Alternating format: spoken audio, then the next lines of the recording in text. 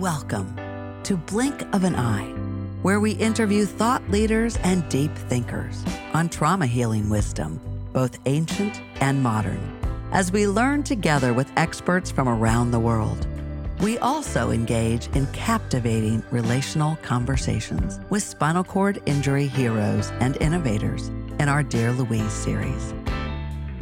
Out of one mom's trauma to integration story, Blink of an Eye brings you a collection of unparalleled and diverse views as we take you on an inspiring and unvarnished look at the true nature of trauma in all our lives.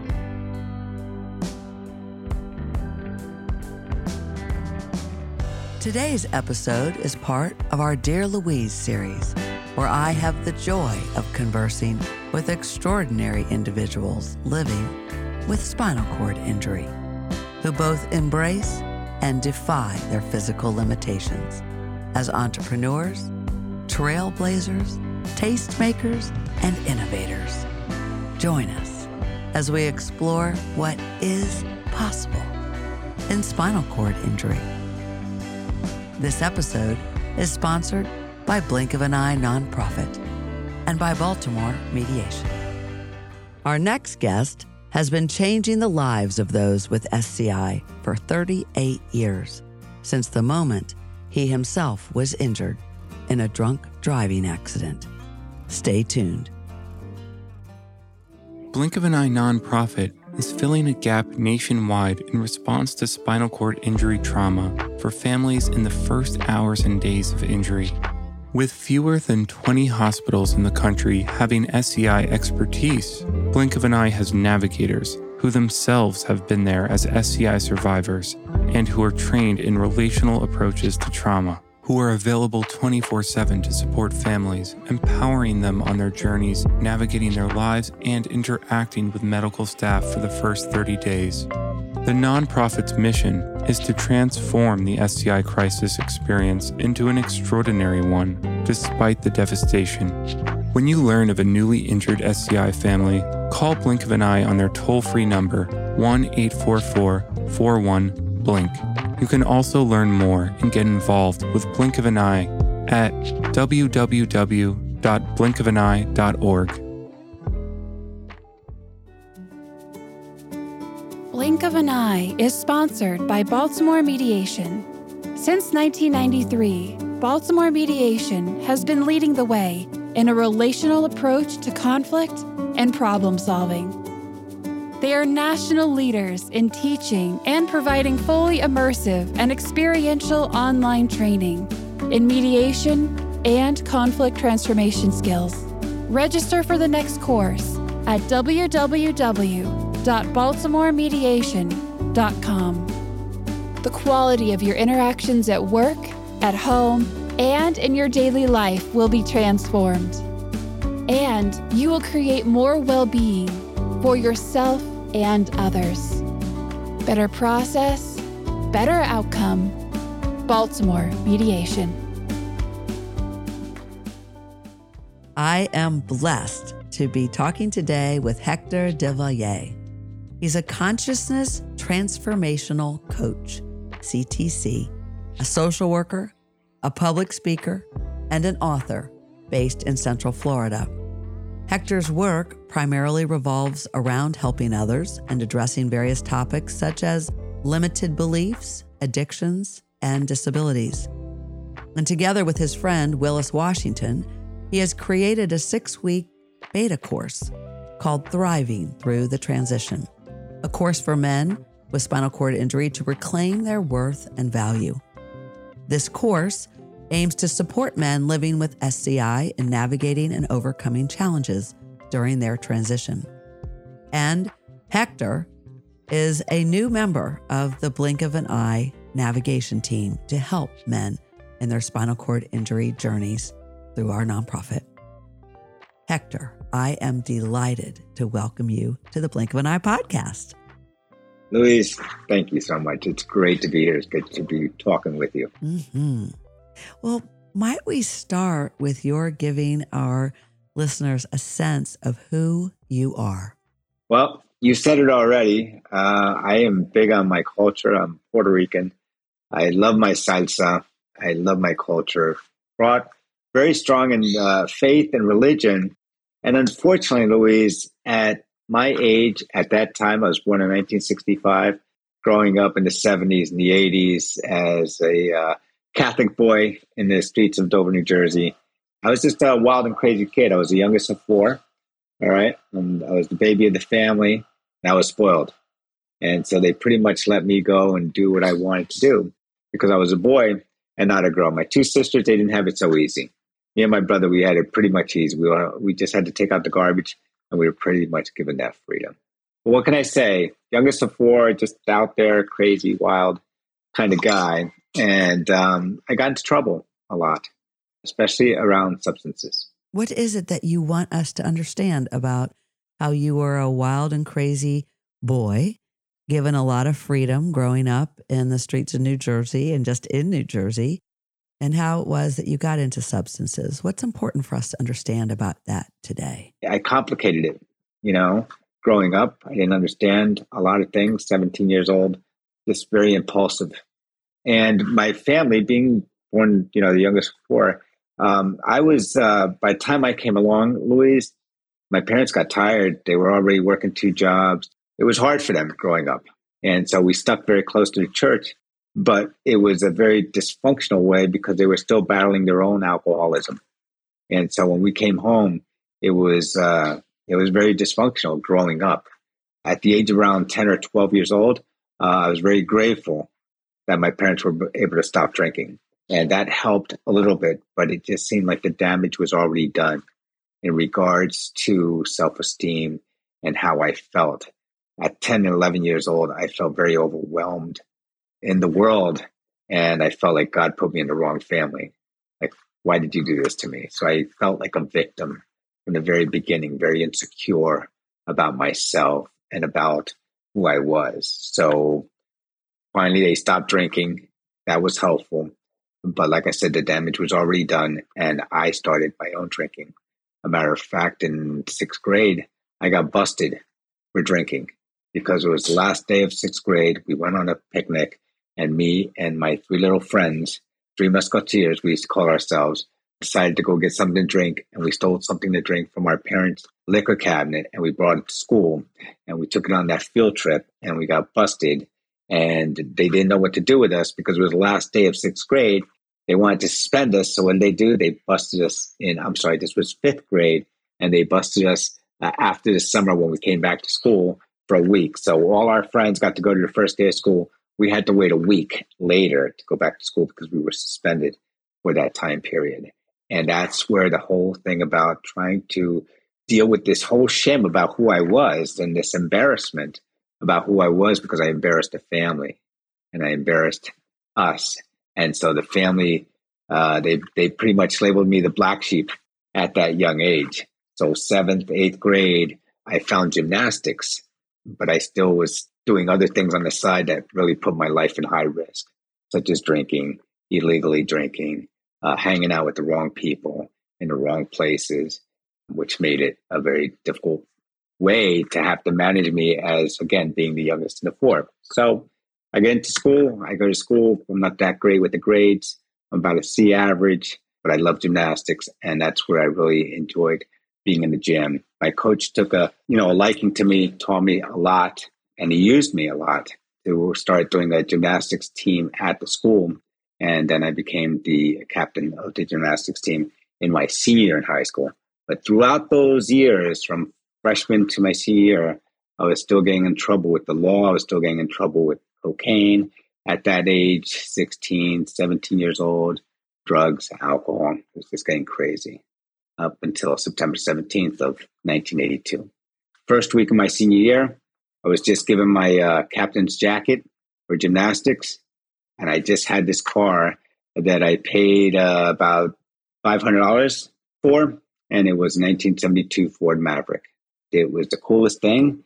It didn't look that great because it looked as yellow as this shirt, more like a school bus, but I loved it. It was my first car. I worked on it all summer.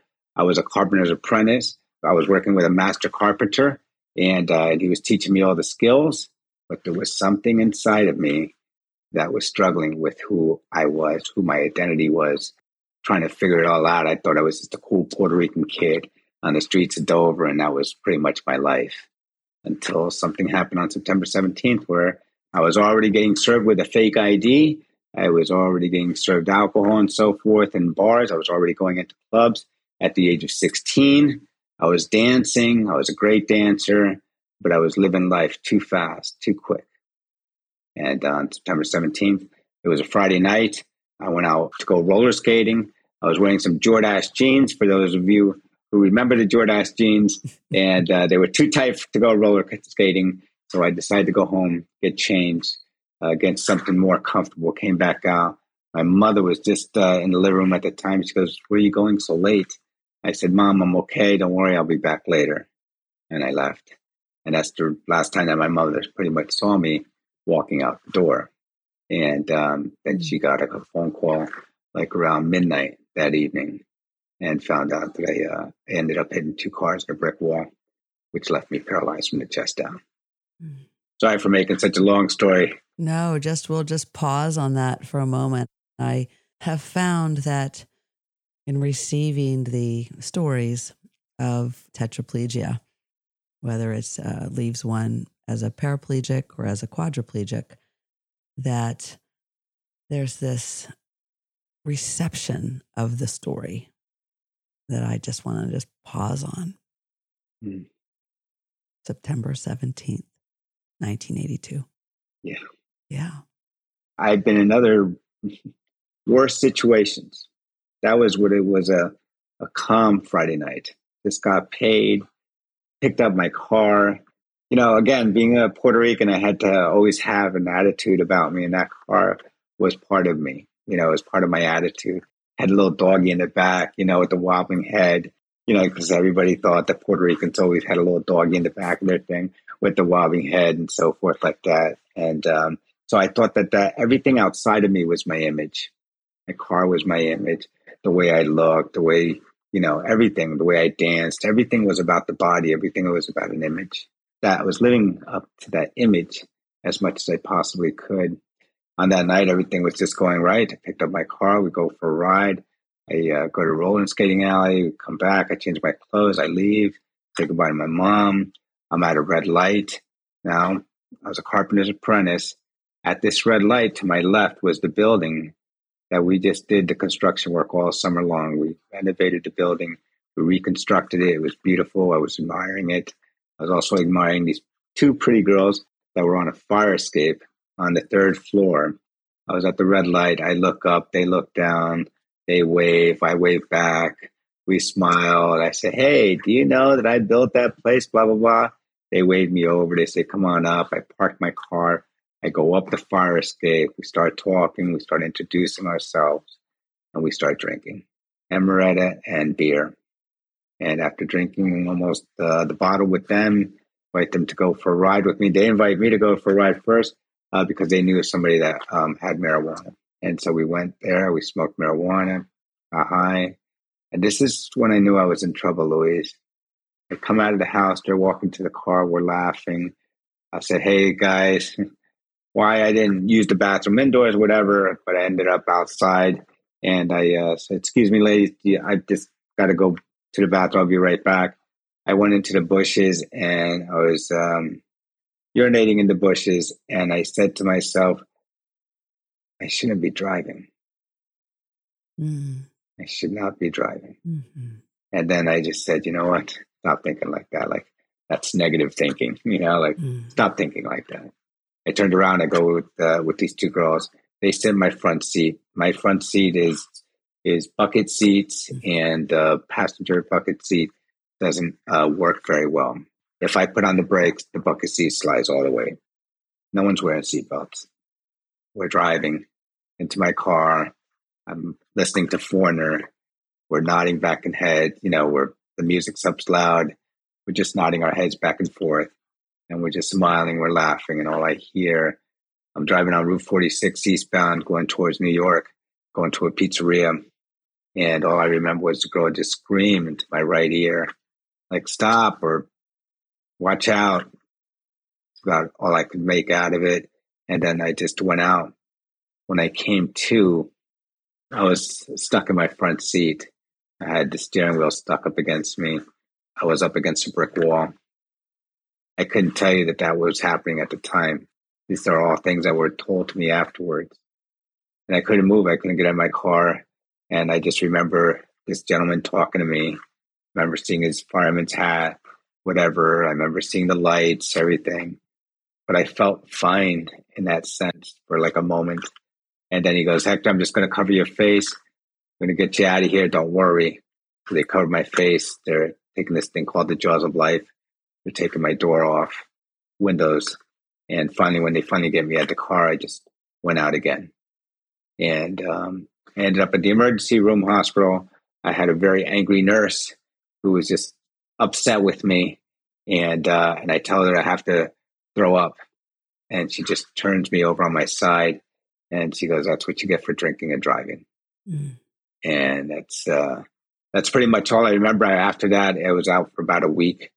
I'm told that the 2 people that I hit 2 cars and a brick wall. 2 people that I hit, no one was injured. The 2 girls that were in my car, Louise, with no seatbelt, no nothing. They were fine. No one got injured in my car. No one got injured. No one got injured. Oh, they were upset. Just takes my breath away. 2 girls that were in my car, when the police got there, right away, police saying, hey, I want everybody back. Get behind me. Get behind me. 2 girls were scared. They were able to get out of the car. They were scared. A lot of people, because it was actually a football game from my high school that was being played right there by that brick wall that I hit. And so a lot of people from the game came over, find out and look. And anyway, they got mixed up in the crowd. The crowd kept getting pushed back. And they got scared and they left, seeing the accident. I say this part of the story because that was the whole mentality when we were out with people drinking and we're partying and so forth. We're not thinking about something like this. We're not thinking about the dangers of what could happen when we mix that whole thing of drinking and then trying to drive. It's been a problem ever since. It's been a problem, ever since the 2 have just been a part of our way of life and so forth, about making those decisions in those times at that moment. We just don't realize the decisions that we're making, how they're going to affect our lives. But anyway, so that's exactly what happened. Well, hang on just a moment, just on that but anyway part. Let's just pause.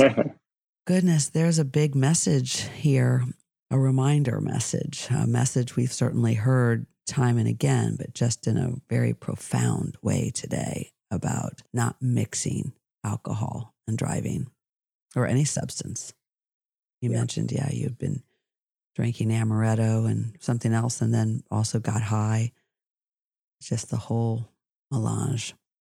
Yeah, and that's what it was. It was a melange for quite some time. What sense have you made just in the time that I've known you? I'm sure that this man of great meaning has made some sense of the fact that you were so gravely injured and no one else around you was. Yeah, it really has felt like 40 years in the desert. It's been 41 plus years since September 17th, 1982, 17 years old. Today I'm 58 years old. It's been a lifetime. It's been a lifetime of just experiences. And I don't know exactly when that first day was where somebody came up to me, because since the last 40 years, Louise, I just been given gift after gift after gift after gift. When I returned back to school, that in itself, returning back to school 6 months after that was a milestone in itself. Mm-hmm. Today, Louise, you get a spinal cord injury, you're talking about 4 or 5 weeks in a hospital. Yeah. A quadriplegic does not look like a quadriplegic today. From my standards, a C5, C7 injury does not look like it. I'm in a motorized wheelchair. We're very limited, but I had a lot. It's this individual treatment program that I really would like for us to focus more on these days, because for me, I was thrown in and we were all treated the same. We were all cookie cutted the same treatment. This is how many hours of PT you got, this is who you got it with. Nobody really talked about the mindset and the emotional stuff that is also involved in this injury. We're focused on the body, and we're focused on how do we make the body back to where it was, back to its independence, so the individual can take care of themselves. And we've learned a lot in these last years of paralysis and so forth. But back to your original question, what has that meant for me? What has this journey been like for me? And it's been spiritual. It's been very spiritual. And that, for me, is the key for me. That's where it took me from that kid, that 17-year-old lost kid, to the man that I am today.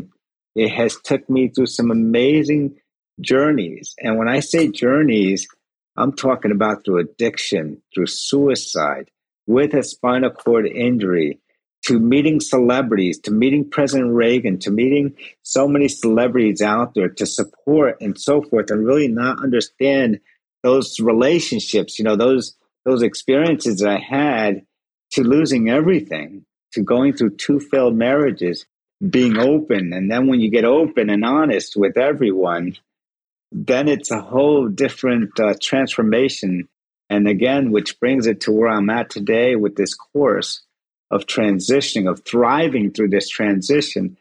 My goodness, I can't tell you, it hasn't been 40 years. It hasn't felt like 40 years, Louise. Yeah. It hasn't. It's about this moment. And it's about thousands and thousands of moments like we're having right now, but having real discussions, having real emotions and thoughts about who I am and what it is I have to offer.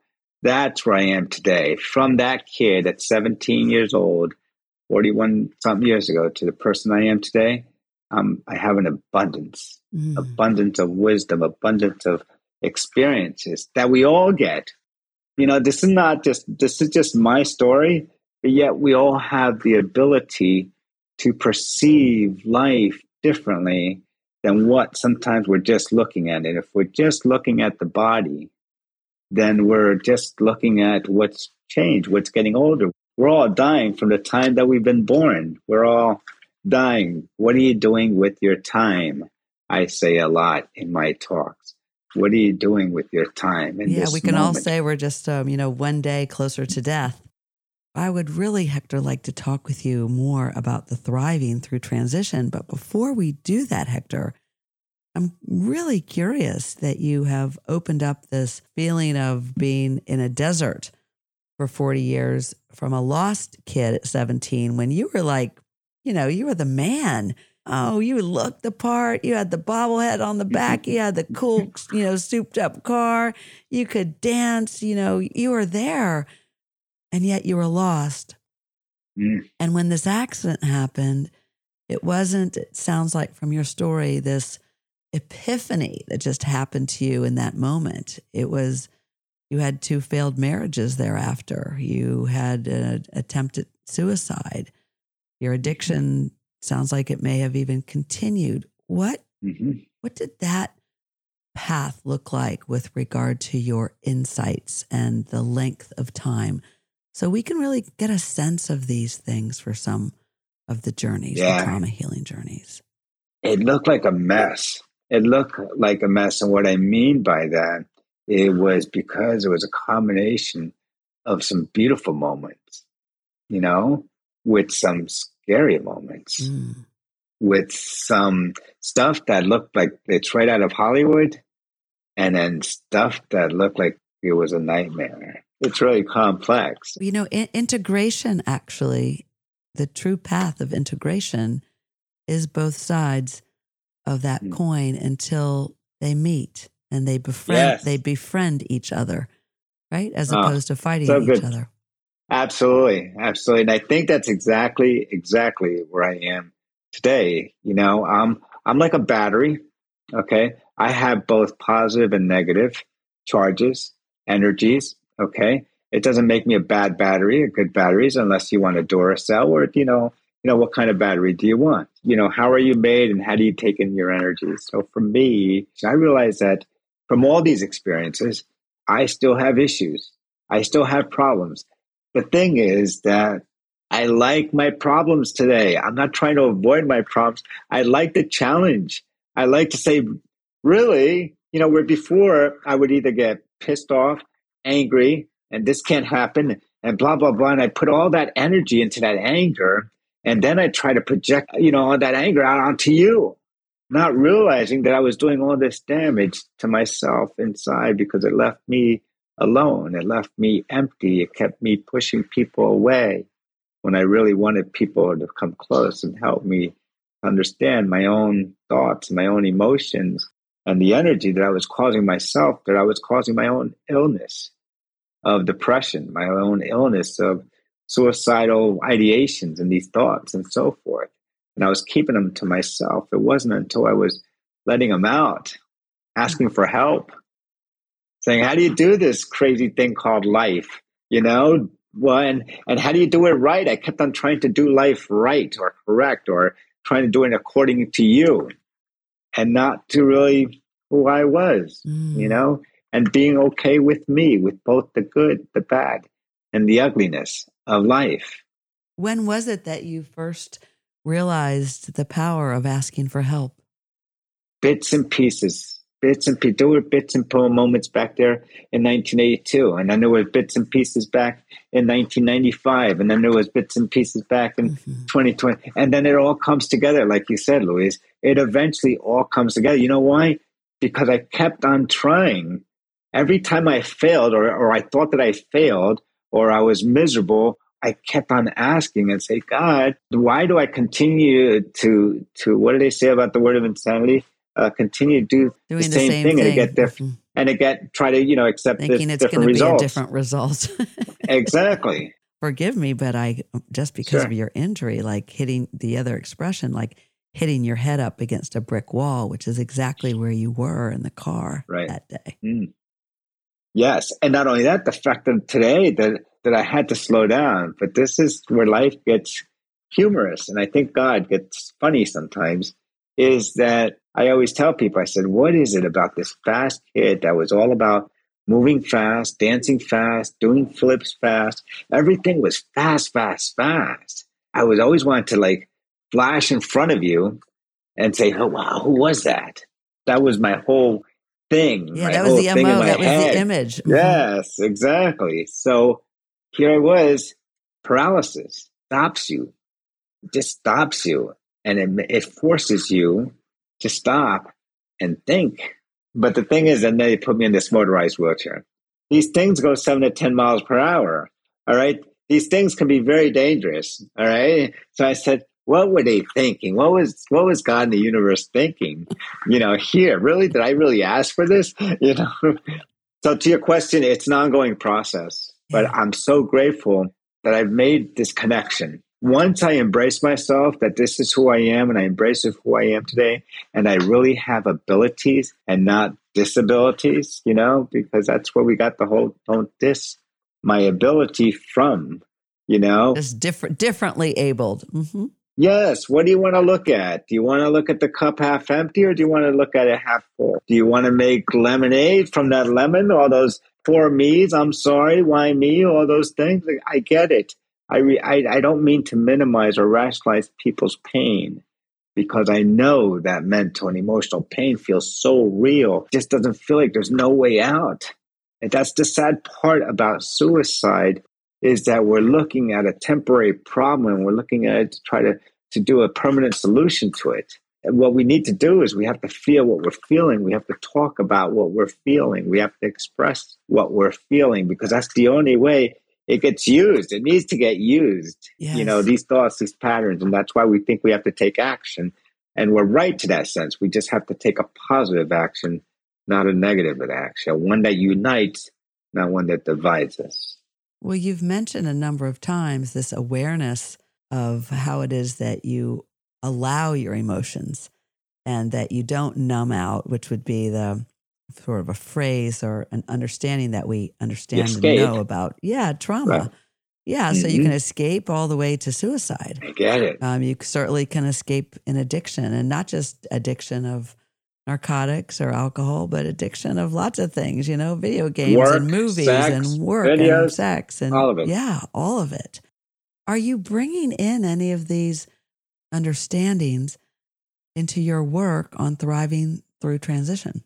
Absolutely. Tell us about that.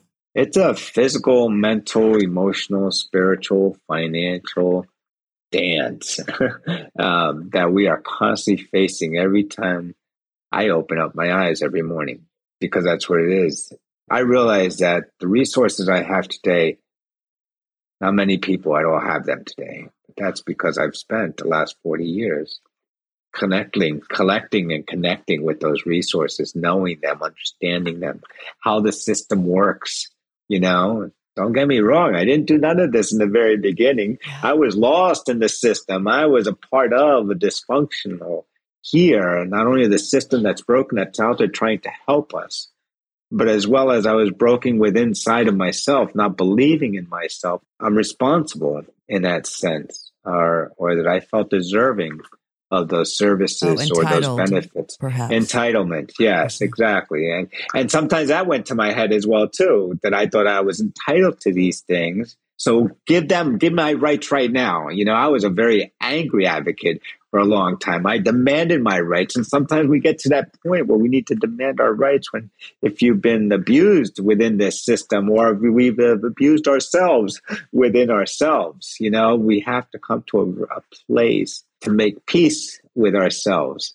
Yeah, to be an advocate that's not the angry advocate, nor the rug, right? It's too hard, or it's going to take too much energy. It doesn't matter. That's the other direction. It's something that's neither of those. Right, and that's what I have to do whenever I'm dealing with an issue. Today, if I go to a restaurant and it's not accessible, then I call the manager over. I say, listen, come here. I got something to tell you, but why isn't your place accessible? Because we don't have people in wheelchair that come. I said, do you think that's because it's not accessible? Yeah. And so what we try to do is I try to develop a relationship with this manager to say, listen, let me help you. Let's make this an opportunity instead of a problem, and let's make this an opportunity so more people can really enjoy your business, and so that you can really provide more of your business to more people, because people with disabilities aren't just coming in here with a complaint that it's not accessible. We're coming in here because we want to feel part of. We want to feel part of this whole thing. We want to belong like everybody else does. Make space for us. And what does that look like and smell like today compared to what that was? Because remember, in 1982, there was no ADA. 1982, my house was built on a hill, and the only place I had to go up from that hill was up. So it used to scare my parents a great deal when they would just see me and my dog and my motorized wheelchair going up this crazy hill, dependent on these two batteries underneath my butt. Yeah, we've come a long way, baby. Oh, exactly. But I just think, Hector, of your taking the time and a real strong message that I am receiving from you at this moment is it's worth it to take the time to share for 1 minute. Like, I care enough to come to your establishment or to whatever it is that you offer. Would you consider, and of course now it's the law, but there are lots of ways, around the law, whether it's legally compliant or non-compliant. That's not the issue. The real issue is, let's just all make it accessible so we can enjoy together. Yeah. I love the fact that people with disabilities, we're seeing a lot more entrepreneurship evolve now. You talked about your own program evolving, 2 years ago? Yeah, blink of an eye, nonprofit, 2 years ago. Isn't that interesting? Because that's where I saw something amazing happen when we had COVID. Because when we had COVID, we all became disabled, didn't we? In many ways, yeah. There was a collective trauma there. We all became isolated. We all became isolated to our homes. People with disabilities have been isolated to their homes for such a long time, feeling that that's the only place that they pretty much have that's theirs, where they know where everything is and so forth. And here we were all forced with it. And here comes in Zoom and a whole new way that we need to start communicating with each other. And yet it's opened doors for people with disabilities. It's cut down on, when I have to get up for an appointment, I have to get 2 or 3 hours up earlier Right. for that appointment. Yeah. I have to depend on transportation. I have to depend on people making sure they get to my house. Yeah, all the extra time. And it's a whole day. You will not be working or doing anything else that day. All that stuff disappears Yeah. when you find this thing with Zoom and being able to communicate with people around the country on this little device here. My goodness, we've had this technology for some time, and yet we have to wait for an experience like COVID for us to really find what those benefits are in that. And don't get me wrong, it has its pros and cons. Another example of what do you do with catastrophes? What do you do with pain? Yeah. You know, you live with it, yes, but you can also build from it. Yeah, You can utilize ways. that energy. Yes, take it and use it. I need that, and that's what I tell people. You're angry? Great. Isn't that awesome? You got something to feel. What do you want to do with it? You know, people want to say, well, first I want to punch you in the face, you know, or something like that, because they don't know, like, I'm speaking like, dude, this is such strange language that you're using. I don't understand what you're saying about use my pain. Yes, don't abuse yourself with your pain. Use your pain for your benefit. Let it allow you to know that you are feeling. Express it. Exactly. Yes, you are alive and you've got something to say and do. Play with it. Listen to music. That's exactly where my therapy came from. Was I just started, why am I using all this negative energy and I'm isolating myself further and further away from the world? I want to come into the world. I really want to be part of it. And that's what the whole inclusion, for me anyway, is looking like today. You know, it's amazing because one of the pieces for me, and maybe we align on this, is that the diversity, equity, and inclusion movement that we might say has been underway for very, very long and hopefully for a long time, but now has really been claimed as diversity, equity, and inclusion. It oftentimes in the discussions and even in our work as mediators when we're facilitating doesn't include the differently abled community. You know? I know. It's so much about other cultures. We're just touching on it now. We are touching on it. Yeah. And I love this. I do too. I love it.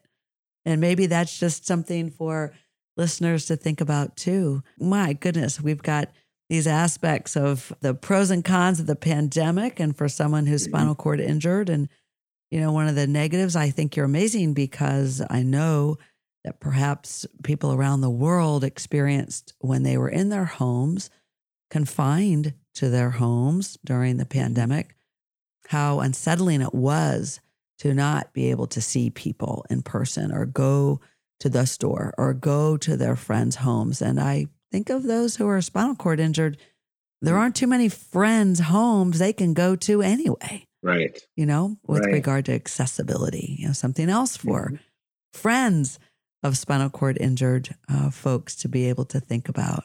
Something else that was occurring to me, Hector, just to share with you, during the pandemic, as we were beginning to crawl out of it, but I was on an airplane and they were not filled back in the day, right? You'd have a space between the two of you.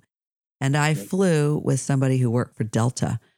And, you know, we could have both just kept on our masks and it was a little scary and we didn't want to think we were getting anybody else sick or they were getting us sick and weren't really sure about what to do. But she and I engaged in a conversation. And when I learned that she was an executive at Delta, I shared with her how difficult it is for those who are spinal cord injured. And I, you know, told her about Archer, to just fly around, just to get on an airplane, not to mention all the time, as you just have shared, for a doctor's appointment, you know, the hours it takes going early and all the things that are necessary, but how the power chairs can't get onto a flight and the transitions and how it's so hard on the body of someone who lives his life, damage, and then to the body, but then damage to the power chair when it's stored, right, in the bowels of the plane. If you're lucky, if it's in the belly of the plane as opposed to in with all the other luggage. Anyway, she just texted me last night, you know, Louise, check this out. Archer's going to be able to fly on Delta. And it's a prototype that they are unveiling next week our first week, opening week of season 4, where Delta Airlines will have a way for those who are in power chairs to get straight onto an airplane in their power chair. And it's pretty exciting. So I think about the restaurants that you have influenced, Hector, when you have very gently, whispered for the manager to come over. Just one conversation. Isn't that amazing? Yeah, it's amazing. You're an influencer. And I imagine the men in your program whom you're influencing too. Can we talk about that? Why you're focused on men Sure. and how it is that you see spinal cord injured men thriving more because of what it is that you and your partner are offering? Me and Willis have been talking about wanting to do something big ever since we've known each other for the last 12 years. We met through each other through the United Spinal Association, which is a great organization. It's been around for over 40 years. It was really there developed for veterans at one time, and then it broadened out to bring what it is today too. And what that is an amazing organization that picks out chapter leaders throughout the country and invites them every year to come out to Washington so that we can advocate for our rights in Washington. And we do an event there with United Spinal Cord Roll on Capitol Hill. And what it does, it takes 2 representatives from each state, and we get together. And we get there like on a Wednesday, Thursday. We learn about what the laws are that's going up there in Washington. And then we go and visit our congressperson, or we go visit our senator there in Washington. So that's where me and Willis we born our relationship, but that's where we met. And it was through that relationship that we just started hanging around more with guys that wanted to make a difference in their communities, And so we got together with these amazing other people from all around the country wanted to make a difference. And the first difference that me and Willis wanted to make, and there was another one, there's 3 in my life. So there was the 3 Musketeers again. It was me, Willis, and another gentleman. Well, I'm going to hold up from naming at this time, only because he passed and so forth. But the 3 of us, we got together, and that's what we talked about, how people with disabilities were being perceived. And right away, we went right to that icon that represents accessibility of that stick figure that we all know and that we used in what we call handicap parking or disabled parking and so forth. And it's just that stick figure that's been around since the 60s. And at first it didn't have no head, and yet it symbolized access, accessibility. Anyway, back in, I think in the late 90s, in 2000, they came up with this called the Accessible Icon Project. And there was a college professor at one of the colleges who was just taking her class through a way of how they can use advocacy through graffiti. And so one student, he crossed out the little stick figure on handicap parking, and he put more of a gentleman in a wheelchair and a stick figure, but in motion. And now this thing was in motion now, and that looked different. That looked cool. That's what I want to be. I'm a person in a chair, but man, I'm on a move, man. I got things to do. I got people to talk to, man. I'm a busy man. What do you mean I'm not just sitting in a chair? I got hands to shake and babes to kiss. No time for messing around. I'm telling you, man. And that's the way some of us want to be perceived. Yeah. We're just as busy as you are. We got things to do and so forth. And that's the way a lot of us say, yeah, I'd rather be perceived like that. But see, that's the purpose of the Accessible Icon Project and why it was an advocacy, a graffiti advocacy piece of work, because we just wanted that symbol to get the conversation going, to get the dialogue going about how do you see yourself in that chair? What does that symbol mean to you? And we started having these conversations, and that's where we came with the whole don't diss my ability, because we put that figure right in the center. And then we put the don't diss my ability around it just for us to start having the conversation about what is it that you can do instead of what is it that you can't do.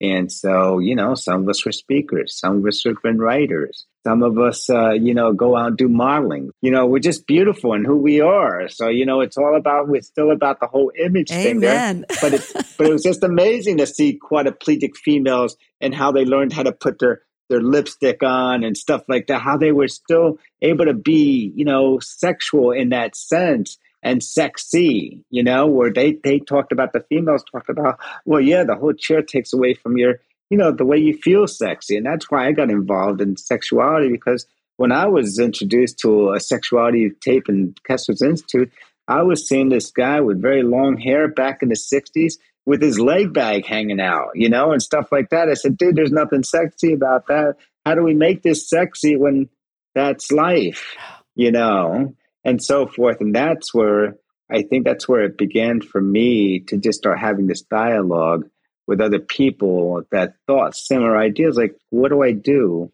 with that? And that's why I think thriving, like working with the men that right now, is they each have their, first of all, we couldn't even done it this way if we wanted to. We ended up with our first 10 men, all, I think the youngest guy there that has an injury is 5 years post.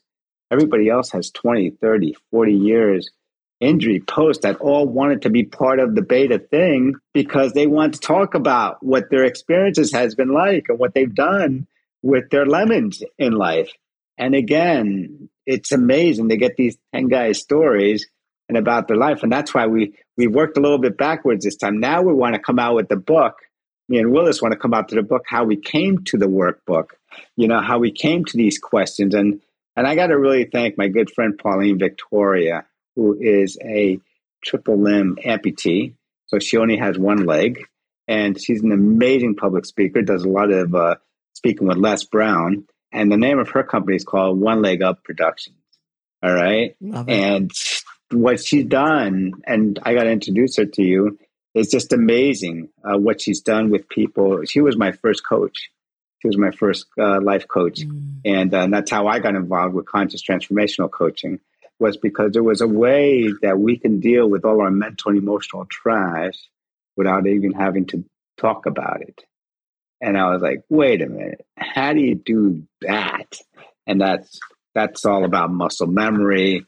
It's just a lot of positive psychology today that's really taking over the way we think and we feel. And we're just learning how to do that. So going back to your question, how do we go about to get to this thriving through this transition aspect of it? It's a process and it takes time simply because we have years and years of negativity that's really been ruling our world for a long time and limitations. So we have to undo a lot of the stuff that we've learned. So that's what the parts that takes time. Your work on Everlasting Love, which was a YouTube series that you have helped co-host.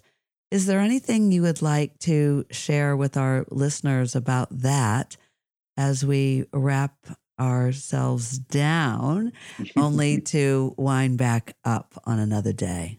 The reason I ended up with doing Everlasting Love is because about 30 years ago, I did another educational sexuality video called Sexuality Reborn with Dr. Sipsky. And Dr. Sipsky is actually, she was one of the doctors, I should say, at Kessler's Institute when I was there in 1982. And she was big on sexuality when a lot of her patients came up to her and said, girl, you need to change these sexuality videos that you guys have in a library because they're outdated. They were all done in the 60s and they all had spider webs on them. And there was nobody talking about sex in rehab. There was just nobody talking about it. And yet that was part of our frustration, Louise, that we were all in this great facility learning all about our injuries and, how do we get in and out of our chairs and how do we take care of ourselves at home.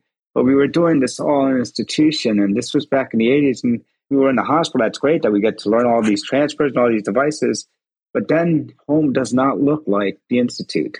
Home does not look like all those things. So I'm glad that PT is awakened to know that we have to actually go out to these people's homes because what they're learning in rehab is going to be totally different what they have at home. And it's great that they want to make sure that they get the hospital bed there and they want to make sure that they get the wheelchair there. But nobody checked if there's a ramp to get in there and how much space do we need to get in there and where is the house located? Is this a rental or is this an own home? Nobody or talks even about how this. To get there in terms of, Exactly. You can't just call Uber or Lyft. Yes, and so forth. So sexuality, again, came because we started going into people's homes and we started having these conversations. And here's the bedroom, and are you married or are you dating? And, and then you get all those personal questions and, that people don't like to talk about. So we found out that sex and money were two conversations that were very difficult to have with somebody with this injury to talk about, okay, so what do you want to do for a living? Because that's the other part. And I'm sorry I'm switching from sexuality to this other thing, but it's we've become very dependent now with this injury that we get stuck on Social Security disability. And then we think that we can't even start even thinking about an education or a job because then I lose my benefits. It's like, oh my goodness. So we've got a lot of work to do on we Capitol really Hill do got to do that. Yeah. Yes, exactly. With that, on top of the whole, let's just go back to sexuality.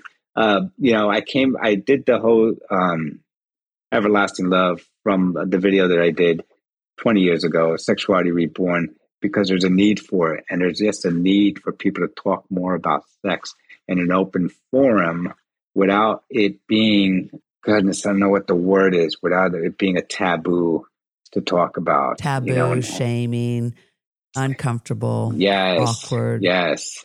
That's just a big part of my life because I know those are questions that men have when they're newly injured. They don't even know how to bring it up with another guy. So you've taken that from Everlasting Love and have incorporated it into the beta course. Absolutely. Yeah. Absolutely. To start having those discussions there as well, too.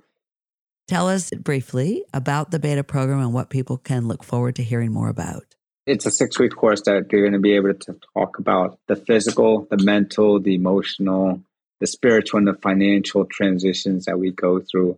And how do we go about embracing those? Thank you. Beautiful. Can't wait. Look forward to that. And what's the next chapter for Hector Del Valle? Bring this course to as many people as possible. The other thing that we haven't touched on was the accessible and affordable housing.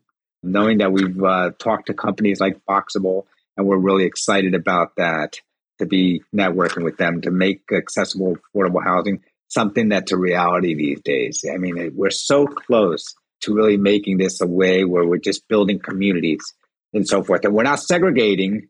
We're really talking to builders and manufacturers to start including these accessible and affordable floor plans in their programs. So that's just a part of more of what's happening. Yeah, Hector, thank you so much. It has been such a pleasure talking to you, a transformational man, living a very full life, and blessings to you. Thank you so much. What a friend. Thank you. Thank you. Bye-bye now. Bye-bye.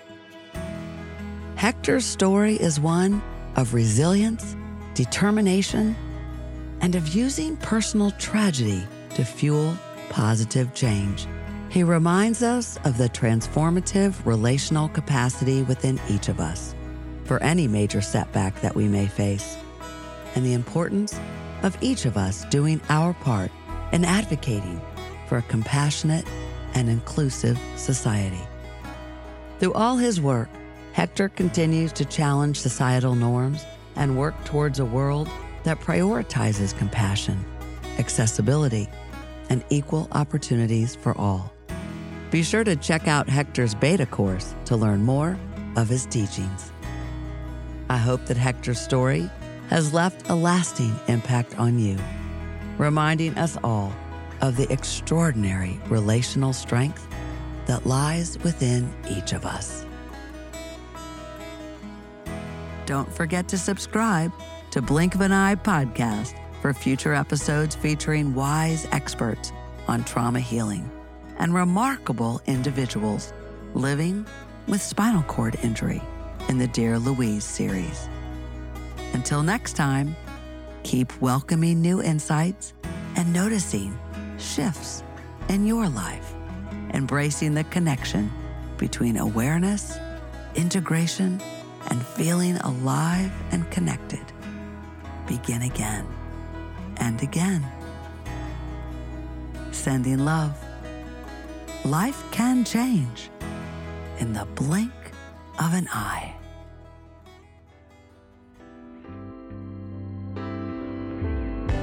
You've been listening to Blink of an Eye. We ask that you share this with anyone who may need inspiration, a lift, or who may relate. Never miss an episode. Subscribe to Blink of an Eye on our website, blinkofaneyepodcast.com, on Apple Podcasts, Spotify, or wherever you get your podcasts.